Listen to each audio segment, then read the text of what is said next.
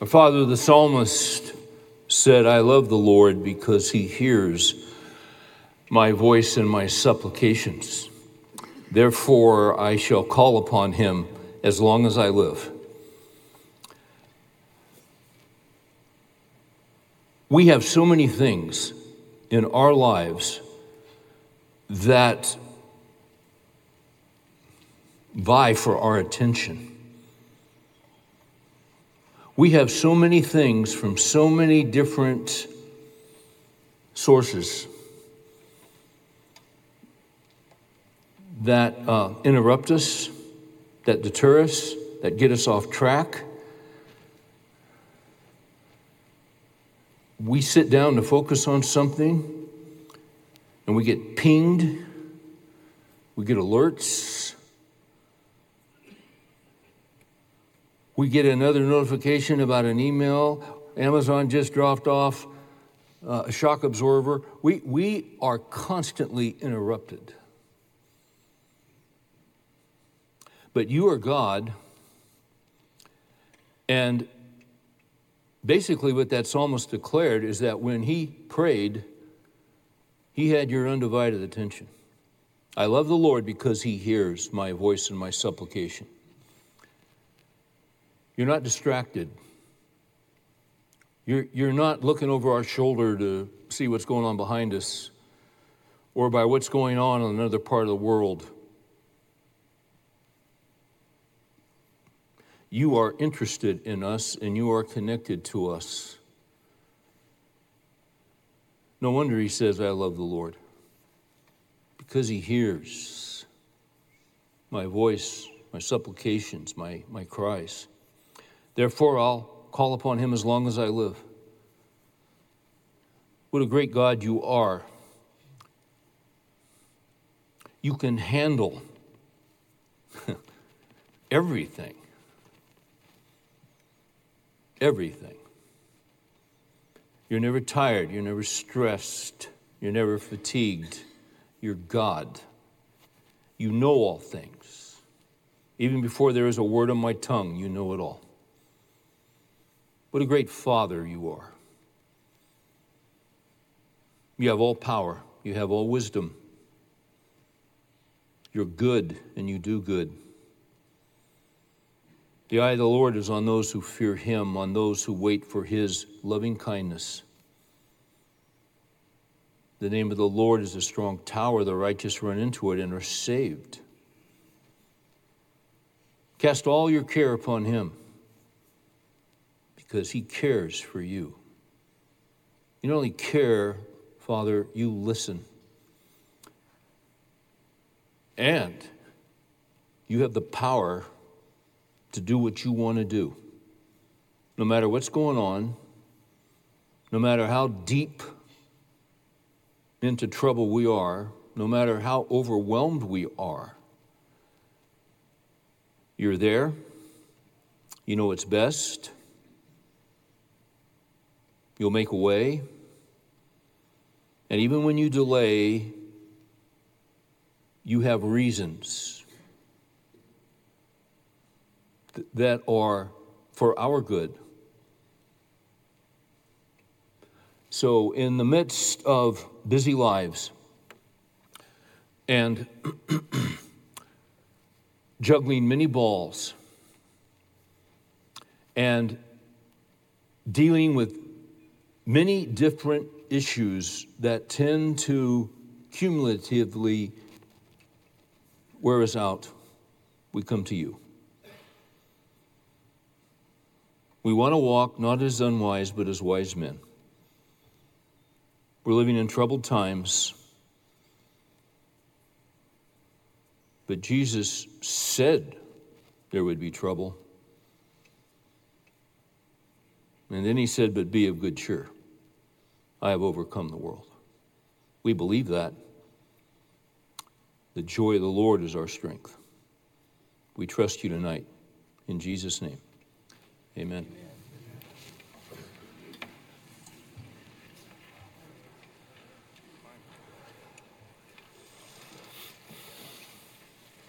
Years and years ago, a reporter was interviewing Ruth Graham and asking about her life and what it was like to raise 5 children and her husband's all over the world preaching, and what's it like when he gets home, and just asking her all kinds of questions. And at one point, he said, well, to tell you the truth, all of us would look at you and Mr. Graham, and it might be easy to think for us that you have the perfect marriage. And she said, no, not even close. We have struggles and problems and deep differences, just like everyone else, and have our arguments. And he said, would you ever consider divorce? She said, divorce? Divorce, no. Murder?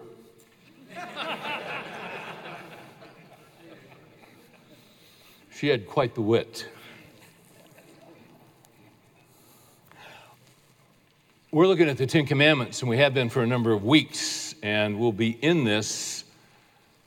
We won't finish it this fall. We'll keep pushing when we get back together, Lord willing, in January. No reason to rush, no reason, we don't have any deadlines, but there is a lot in these 10 Commandments. We made the statement early on that we are living in days where we are witnessing the hyperinflation of evil and wickedness and lawlessness. The word that really stands out is lawlessness. And as you'll see in a nation where there's hyperinflation, and someone sent me an email last week, I believe, that said Venezuela is now up to 10 million% on inflation, hyperinflation. As hyperinflation prices can double daily, we're watching lawlessness double daily, and wickedness and evil. The 10 Commandments, as we've said before, are the gold standard of all ethics, morality, and law. They always have been, they always will. I said they always have been, they have been until recent years. Recently, 2 school administrators were watching students go through the brand new metal detector that had just been delivered and finally set up and put together.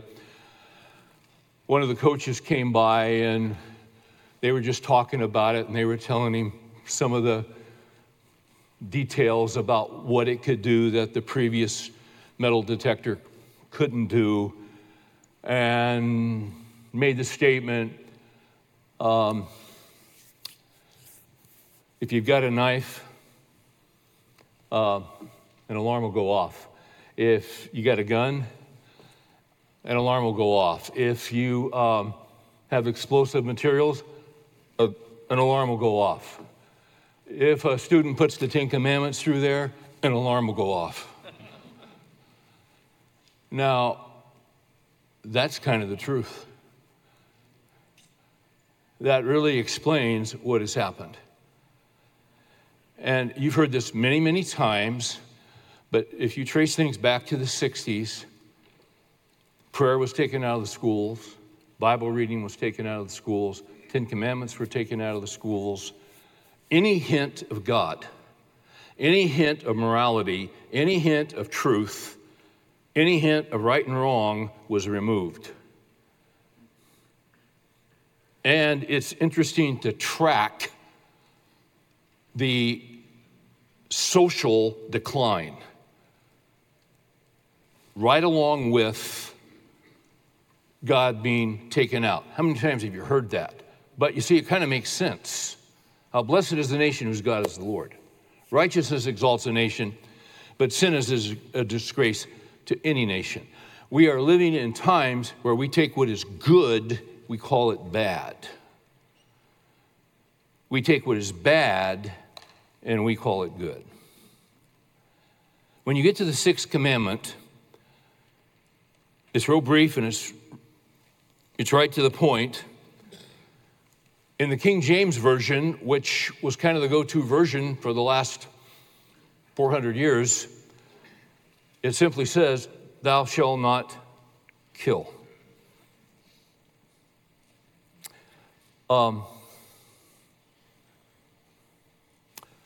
Tonight I want to basically make 3 observations about this commandment. I'll give them to you, and then we'll go back through and work our way through. 3 observations about this commandment, thou shalt not kill. First observation will be this. We'll observe what it really means.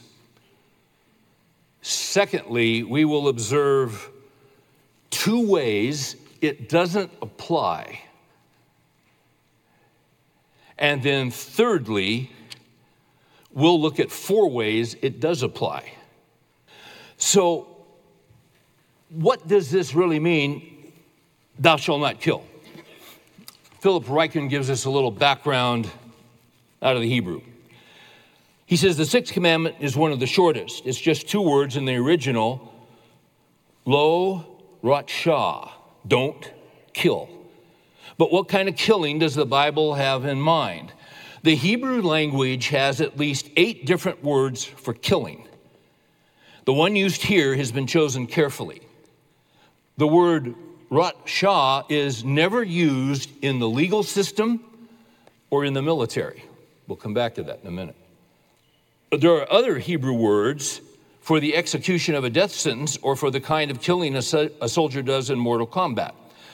Nor is the word ratshah ever used for hunting and killing animals. So the King James Version, which says thou shalt not kill, Exodus 20:13, is somewhat imprecise.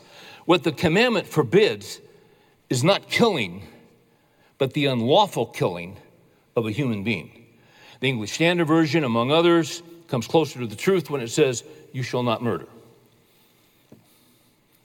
Murder is what the 6th commandment mainly has in mind. The premeditated taking of an innocent life, the deliberate killing of a personal enemy. In summary, what the 6th commandment forbids is the unjust taking of a legally innocent life.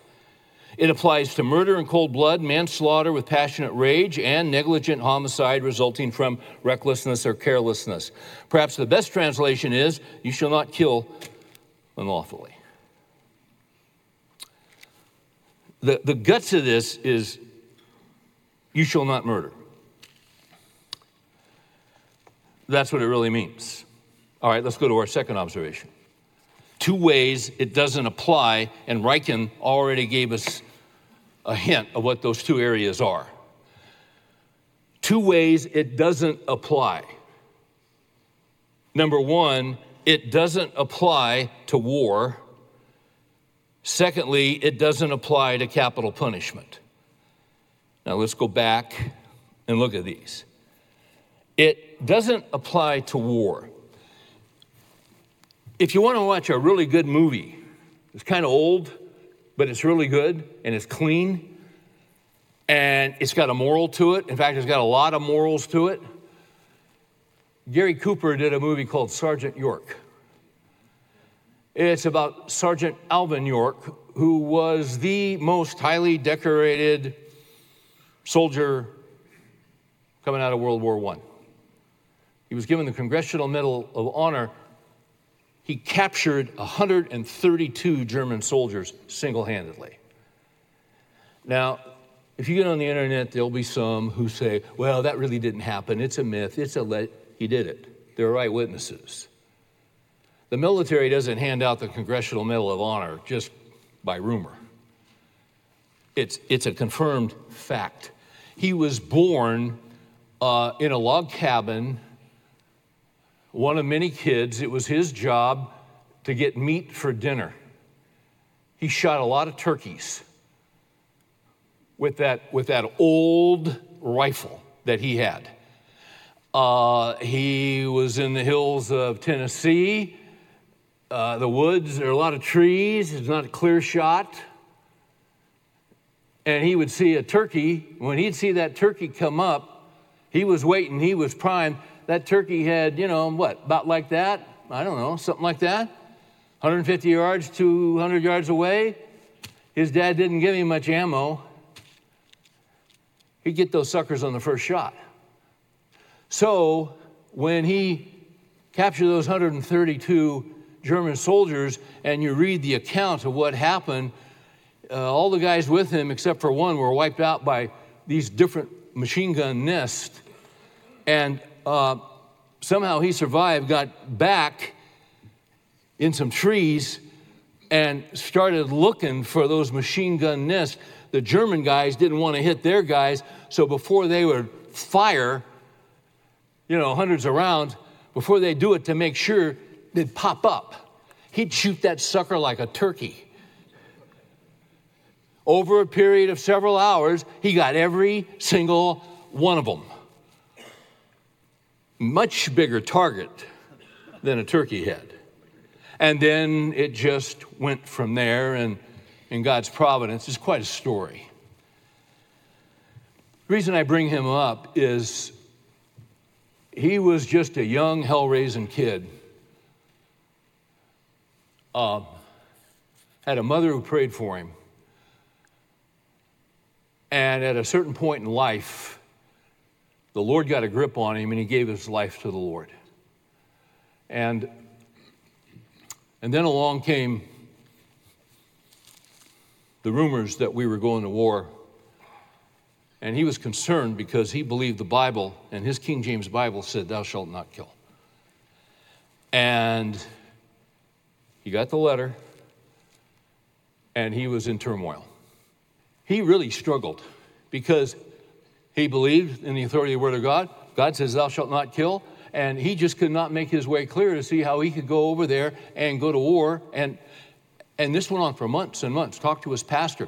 Talk with, ask for, he could be a conscientious objector. They said no. This was going back and forth. Finally decided that he would go, met with some officers. It took him a long time to sort this out.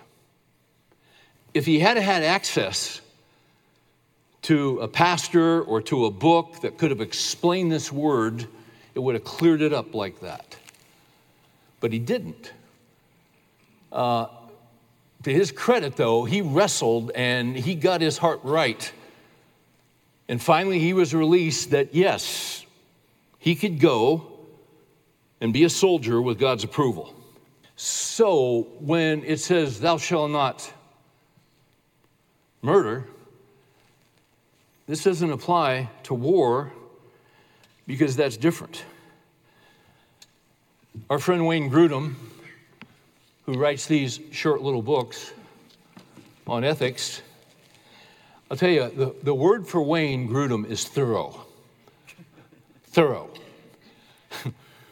Because, and to his credit, he handles every possible question you could ask about this issue. Thou shalt not kill. Thou shalt not murder. He has an entire section on war. How can we know if a war is a just war? Is it right for a Christian to serve as a soldier? What are the arguments in favor of a pacifist position?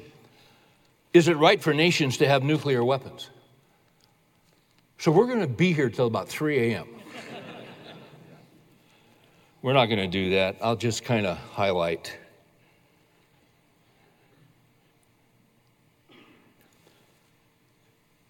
His first point is the Sixth Commandment does not prohibit all participation in war.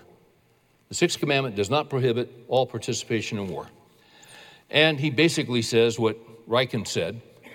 The commandment, "You shall not murder," uses the Hebrew verb we already talked about that refers to the unlawful taking of another human life. We call it murder in ordinary English today. This verb is never used to refer to killing in war. So it is a misapplication of the Sixth Commandment to use it as an argument against all participation in war. The commandment is not speaking about killing in war, and the original Hebrew readers would have understood that it did not apply to soldiers who kill in combat. In fact, in various times in the Old Testament, God himself commanded the people to go to war. Deuteronomy 20, verse 1. By the way, the Ten Commandments are restated in Deuteronomy 5. And in Deuteronomy 5, the Lord says, thou shalt not murder. And then in Deuteronomy 20, he sends them to war. God doesn't contradict himself. In the New Testament, soldiers are not condemned for serving in the Roman army, but John the Baptist tells them, be content with your wages. Cornelius, a Roman centurion in charge of 100 soldiers, came to faith, was baptized as a believer in Jesus with no indication that there was anything morally wrong about his occupation. See Acts 10. However, that doesn't answer the question of whether it is a morally right thing for a Christian to participate in a war. And he spends a lot of the chapter dealing with that. His second point is governments are responsible to defend their nations against attacks by other nations. You're going to like this. Governments are responsible to defend their nations against attacks by other nations. So I want you guys to hone in here, okay? You know what I love about the Word of God? It is so relevant. I remember in seminary, I had a prof that said, you don't have to try and make the Bible relevant. It is relevant. It's the Word of God. And he was right. So his statement is, governments are responsible to defend their nations against attacks by other nations. He bases this on 1 Peter 2:1-14. And I'm going to read what Grudem says. The Apostle Peter says the civil government is intended to punish those who do evil and to praise those who do good. 1 Peter 2:14. Paul says that the government is authorized by God to bear the sword. Romans 13:4. Against evildoers so that it can be a terror to bad conduct. Someone's got to keep bad conduct in check. It also carries out God's wrath on the wrongdoer. That's in verse 4 of Romans 13. According to Paul, when the ruler uses superior force, even deadly force, against evil, he is God's servant for your good. Isn't that interesting? If a government, here you go. I read this yesterday and I started laughing. If a government is commanded by God to protect its citizens from a robber or thief who comes from within a country, then certainly it also has an obligation to protect its citizens against thousands of murderers or thieves who come as an army from somewhere outside of the nation.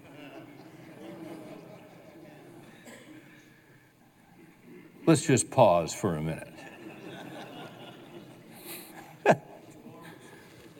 Gosh. Therefore, a nation has a moral obligation to defend itself against foreign attackers who would come to kill, conquer, and subjugate the people in that nation. In 1559, John Calvin followed the same reasoning when he wrote about the government, the right of the government to wage war. Calvin said, but kings and people must sometimes take up arms. Indeed, if they rightly punish those robbers whose harmful acts have affected only a few, will they allow a whole country to be afflicted and devastated by robberies with impunity? For it makes no difference whether it be a king or the lowest of the common folk who invades a foreign country in which he has no right. All such must equally be considered as robbers and punished accordingly. Therefore, princes must be armed to defend by war the dominions entrusted to their safekeeping, if at any time they are under enemy attack. We're under invasion. Would we have permitted something like this 25 years ago? 50 years? Are you kidding? But you see, we left the gold standard. He's got another chapter on self-defense. And he talks about pacifism. I'm not going to talk about pacifism because it just doesn't make any sense.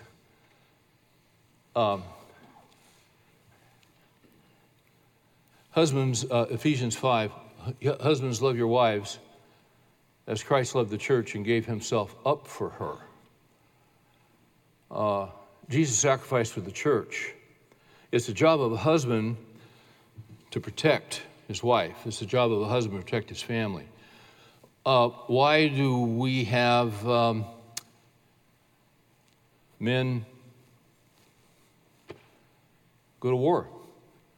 Well, they're fighting for their wives and kids. They're fighting for their families. They're fighting for everybody. Jesus said, there's no greater love than this, than a man lay down his life for his friends. That's what happens in war. That's what happened when a police officer dies in the line of fire. That's what happens when a firefighter trying to rescue somebody loses his life. You see?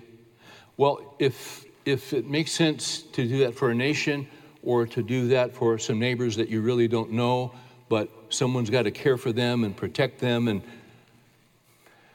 would it not make sense? Because you see, you're defending the weak is what you're doing. Would that not make sense in your own home?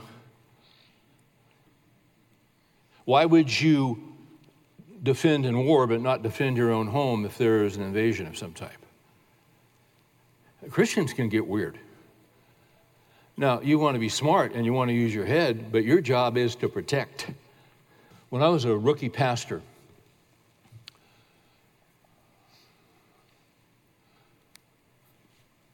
so there's a lady in our church, probably 50 or so. Her husband never came. She had some children. She had a daughter in her 20s who really didn't ever come to church, very rare. Married a guy who I don't believe was a believer at all. I met him once, and really it was once, and I didn't see him again for months and months and months, until one morning she showed up at the church office with her mother. She's in her early 20s, and she'd been beat to a pulp all over her face. Had just her one eye was closed. They came straight to the church office instead of going to emergency. I never had a class in seminary on what to do in that situation. I never read a Christian book about what to do in that situation. But that was wrong. That guy could have killed her. It was her husband.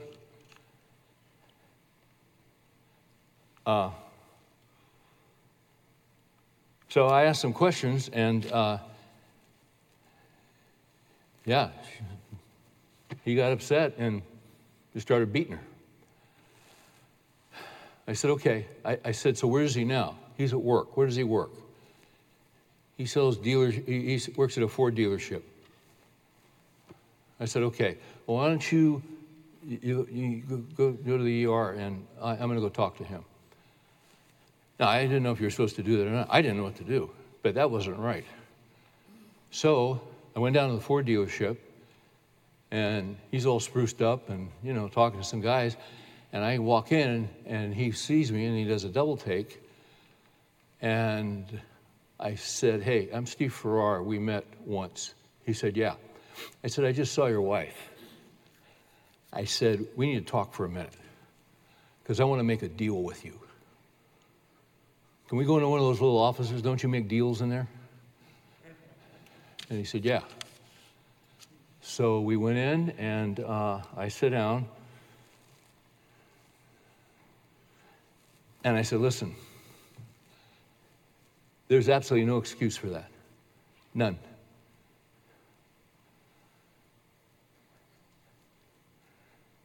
But I want to make a deal with you. Here's my card. You got my phone number. Next time you get upset, out of control, mad, angry, whatever, I don't want you hitting her. You call me, and I'll come over, and you can hit me.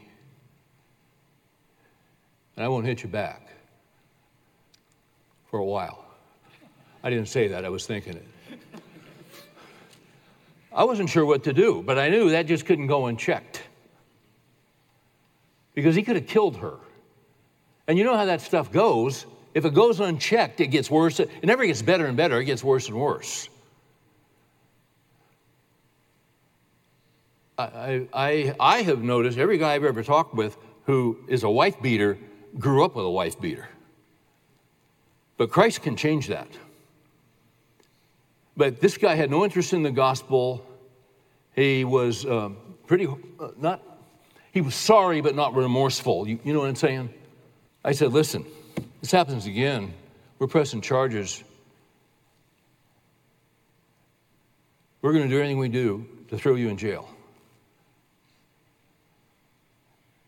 And he nodded, and that was it. What happened was, several years later, he killed himself. There was such rage, there was such stuff that was completely out of control. Someone has got to defend the innocent or the weak.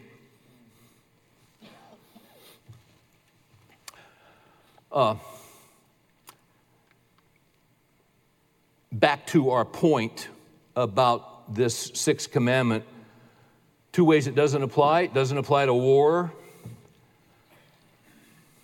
for reasons we've just said. Here's the second way. It doesn't apply to capital punishment.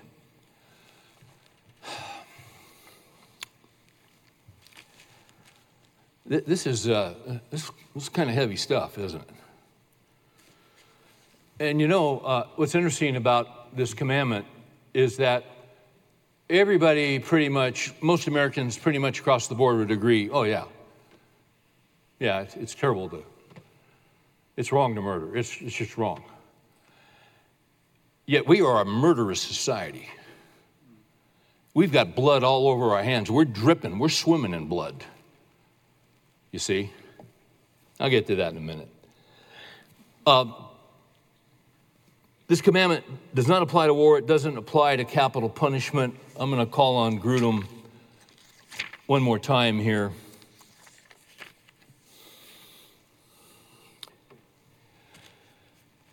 Once again, he was talking about the meaning of the commandment. This verb is used in the Old Testament to refer to the unlawful taking of a human life, what we call murder.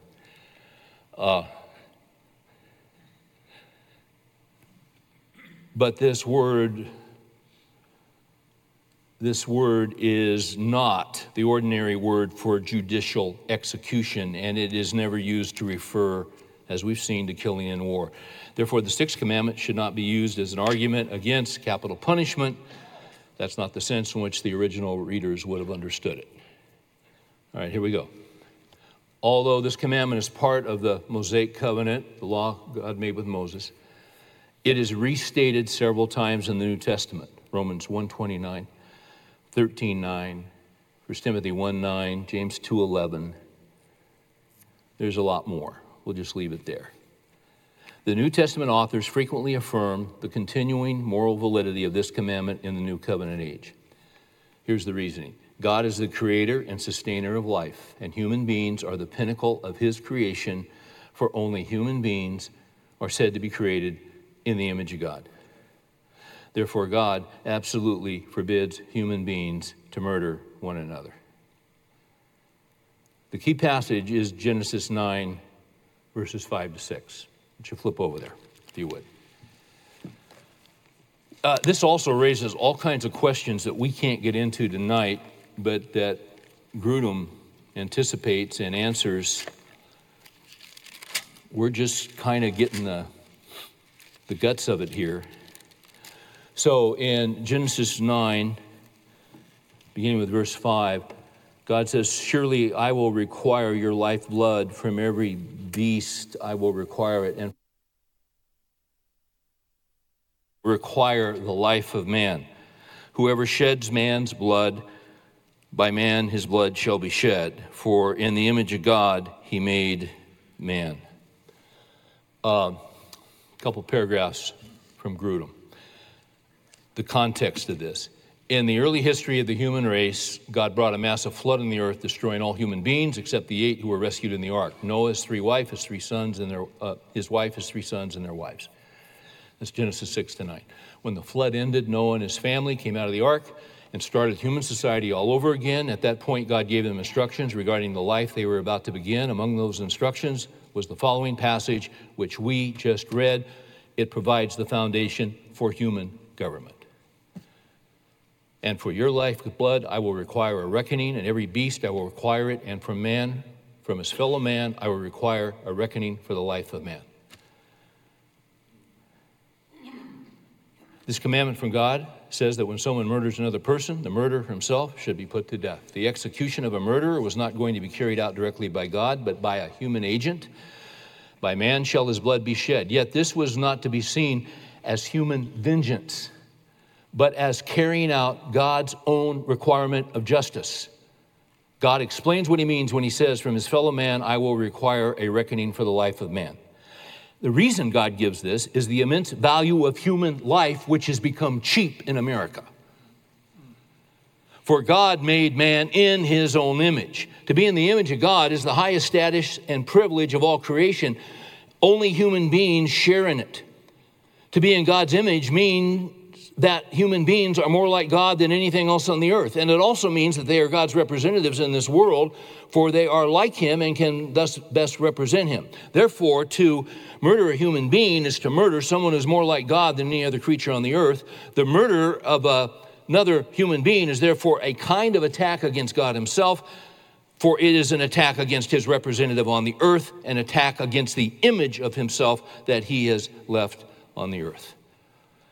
In order to give just punishment for such a serious crime, God decrees that the murderer will pay the ultimate price. He will forfeit his own life. The punishment will fit the crime. He's got a lot more in here. We could go on to Romans 13, 1 through 7. We referred to it, in a sense, earlier, where the government is set up by God, and the government is the servant of God, an avenger who carries out God's wrath on the wrongdoer.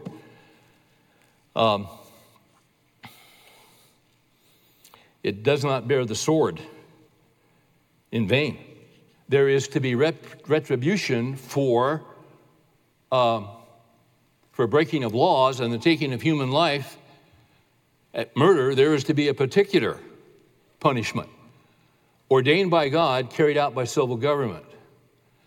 Now have there been breaches? Have there been misuses? Of course, and Grudem goes into all that. We don't have the time to do that. He does ask this question, though, and this always comes up. The question is the death penalty a deterrent to murder? He has a lot of statistics and studies. I'll just get the summary here. Some studies have shown that for each murderer executed, as many as 14 to 18 additional murders are deterred. David Mulhausen, a research fellow at the Heritage Foundation, reports that in one study done in 2009, researchers found that adopting state laws making defendants in child murder cases subject to the death penalty resulted in an almost 20% reduction in rates of these crimes. He's got a lot more here. One gentleman, two death penalty opponents, Cass Sunstein of the University of Chicago and Adrian Vermeulen of Harvard University, write this. Now, they're against the death penalty. Capital punishment may well save lives.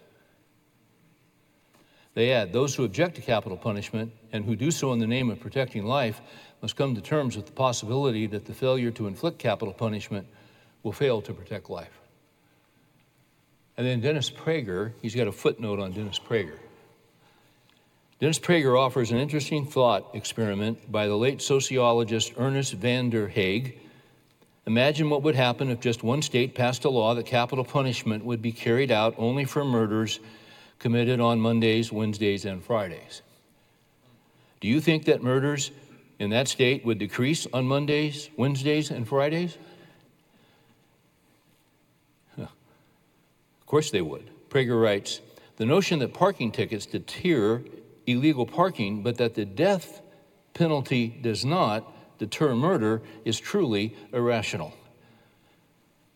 It shows what happens when people put ideology over common sense. But you see, we've left the gold standard. So Christian men are salt and light. It doesn't take a lot of salt to influence. It doesn't take a lot of light to suddenly see clearly. We are God's ambassadors. We are his men. We are his leaders. We are his husbands. We are his fathers. And the way we live, the way we conduct ourselves, the way we treat our wives, the way we love our children and discipline and all that stuff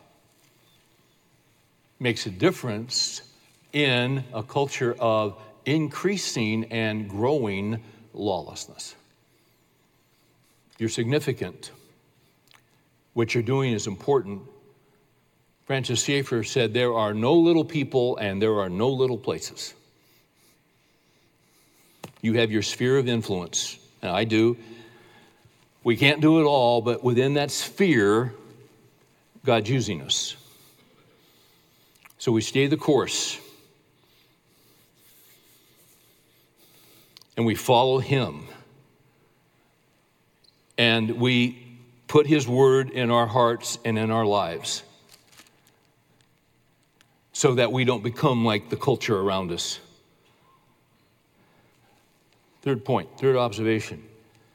There are 4 ways that this commandment, thou shalt not murder, does apply. All right? Number 1, it applies to hatred in my heart. Let's go to Matthew 5. In Matthew 5, Jesus takes this on. I said earlier, and one of the commentators I read said, if there's anything that a lot of Americans would agree on, it's wrong to murder, And this is one we kind of feel like some of the other commandments kind of make us, uncomfortable, but, I've never murdered anybody. But see what Jesus does, he takes it right to the heart. Matthew chapter 5, verse 21. You have heard that the ancients were told, you shall not commit a murder. Whoever commits murder shall be liable to the court. But I say to you that everyone who is angry with his brother shall be guilty before the court.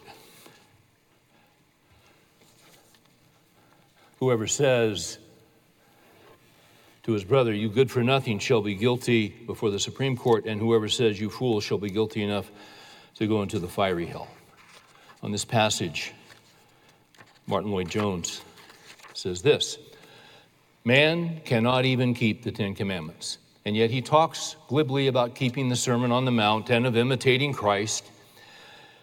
If a man cannot keep the 10 Commandments as they understand them, what hope have they of keeping the 10 Commandments as they have been interpreted by the Lord Jesus Christ?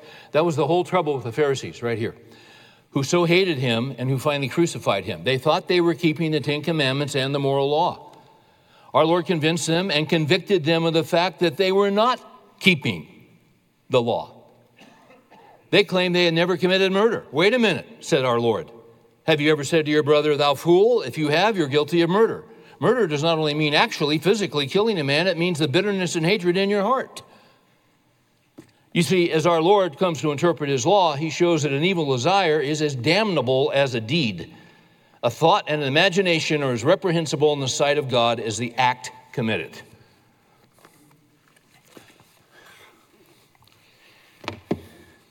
There are four or five names of Christian men that when I think about them, my first thought is not good because of some experiences. What I try to do as soon as that comes into my mind is pray for them. I pray that God would bring favor upon them, that they would be growing in the Word, that they would be walking with Him. I immediately pray that God would bless them. Why? I'm trying to stop murder in my heart. That's it. That's what I'm trying to do. You read Psalm 139, one of the greatest of the Psalms, all about the greatness of God and how God formed you and fashioned you in the womb. And then all of a sudden, out of nowhere, he starts talking about the wicked and the enemies of God. He says, I loathe them. And he just takes off. And then he catches himself and says, search me, Oh God, search me and know me and try my heart and see if there be any anxious way in me and lead me in the everlasting way. He's got to get a grip on his heart. Because that stuff has got to be checked. It's got to be restrained. Second way it does apply. It applies to all cruelty or violence that could weaken or shorten someone's life. This is from J.I. Packer.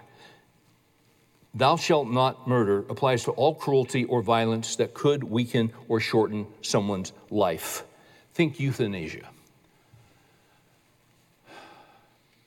The Hippocratic Oath, doctors used to say they committed to sacrificing and serving and doing everything they could do to preserve life. Philip Ryken says, you better be careful if a guy's got a stethoscope and a clipboard and a white coat, because the whole medical community is turned.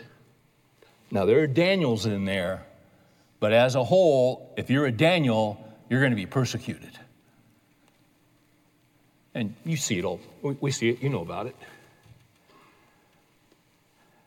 Which leads me to the next one, number 3.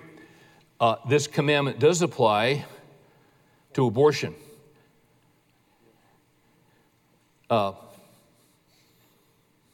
Life begins at conception. David in Psalm 139 talks about being in the womb and how God formed and fashioned him. The 4th one is this. 4 ways this commandment applies. It applies to a believer who commits suicide. I'm not going to spend much time on this, but over the last 7-8 years, I've seen somewhere between, a rough count, 7, 8, maybe 9 Christian men who apparently really had a relationship with the Lord, walked with him, had a track record, were solid in their faith and church and their family, that just, it was stunning. They took their own lives. They committed self-murder. Now, I want to just say this real quickly. What happens when a true believer takes his own life? That's a sin. But it's a sin covered by the blood of Christ. When Jesus went to the cross, Jesus paid it all. He said, "Tetelestai, it is finished." It can mean paid in full. He paid for our sins, past, present, and future. Is that a sin? Oh yeah, it's a great sin. But if someone trusted in Christ, was regenerated by the Holy Spirit, and they're a believer, that sin is forgiven and they're in heaven. Why? How could that happen to a Christian man? And every time I talk with a family, they're just in shock, they're stunned, there are always some ingredients. Number 1, there's always satanic oppression. Because he is a liar and he is a murderer from the beginning. There is also, that is mixed in with despair, where a man feels that there is absolutely no way out. In 2 Corinthians 1:8, Paul says, you remember our affliction in Asia when we were excessively burdened beyond our strength, so that we despaired even of life itself. Paul was so worn out. That word despair means no passage, no way, no exit, no possible way out of these circumstances. But then Paul goes on and says, but these things have occurred so that we might not trust in ourselves, but in God who raises the dead.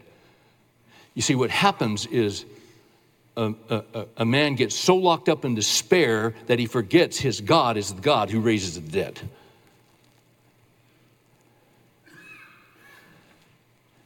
And then in Psalm 42, why are you cast down, O my soul? It says this 3 different times in 42 and 43. Why are you in despair, O my soul? And why are you cast down within me? Hope in God. See, he's despairing. Why are you in despair, O my soul? There's no way. I don't see any exit. When you see no exit and you're overwhelmed And it also says in Psalm 42, all your waves have rolled over me. It's just one thing after another and the guy's drowning. He's overwhelmed. Why are you in despair? There's no way out, O my soul, and why are you cast down within me? Hope in God. Watch this. For I shall again praise him for the help of his saving acts. They forget that God can make a way where there is no way. No matter where you are, no matter what you've done, no matter what's happened, he can make a way of escape and deliverance. But that is forgotten in the combination of oppression and everything else.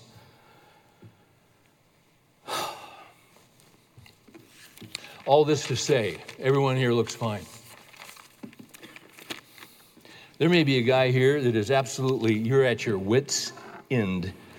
And it's so bad, you're actually thinking about this. I was talking to a couple guys after the noon study. One of the guys there, his father, fit this description, took his own life. And he was with his father-in-law. And what they said to me, there's perhaps one other aspect that enters into this. It did in our situation. He let pride get a hold of him, and he wouldn't reach out. He wouldn't admit he needed help. And we tried.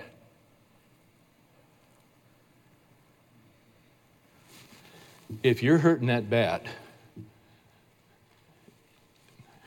you cannot live the Christian life by yourself. Galatians 6:2, bear one another's burdens and thus fulfill the law of Christ. The enemy wants to isolate you.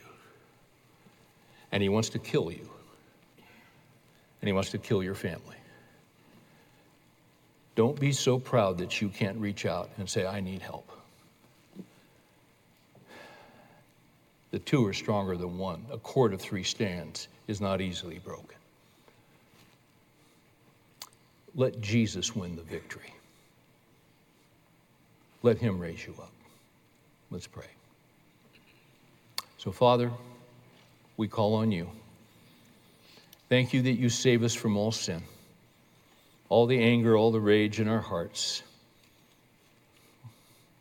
What grace, what mercy, what a great God.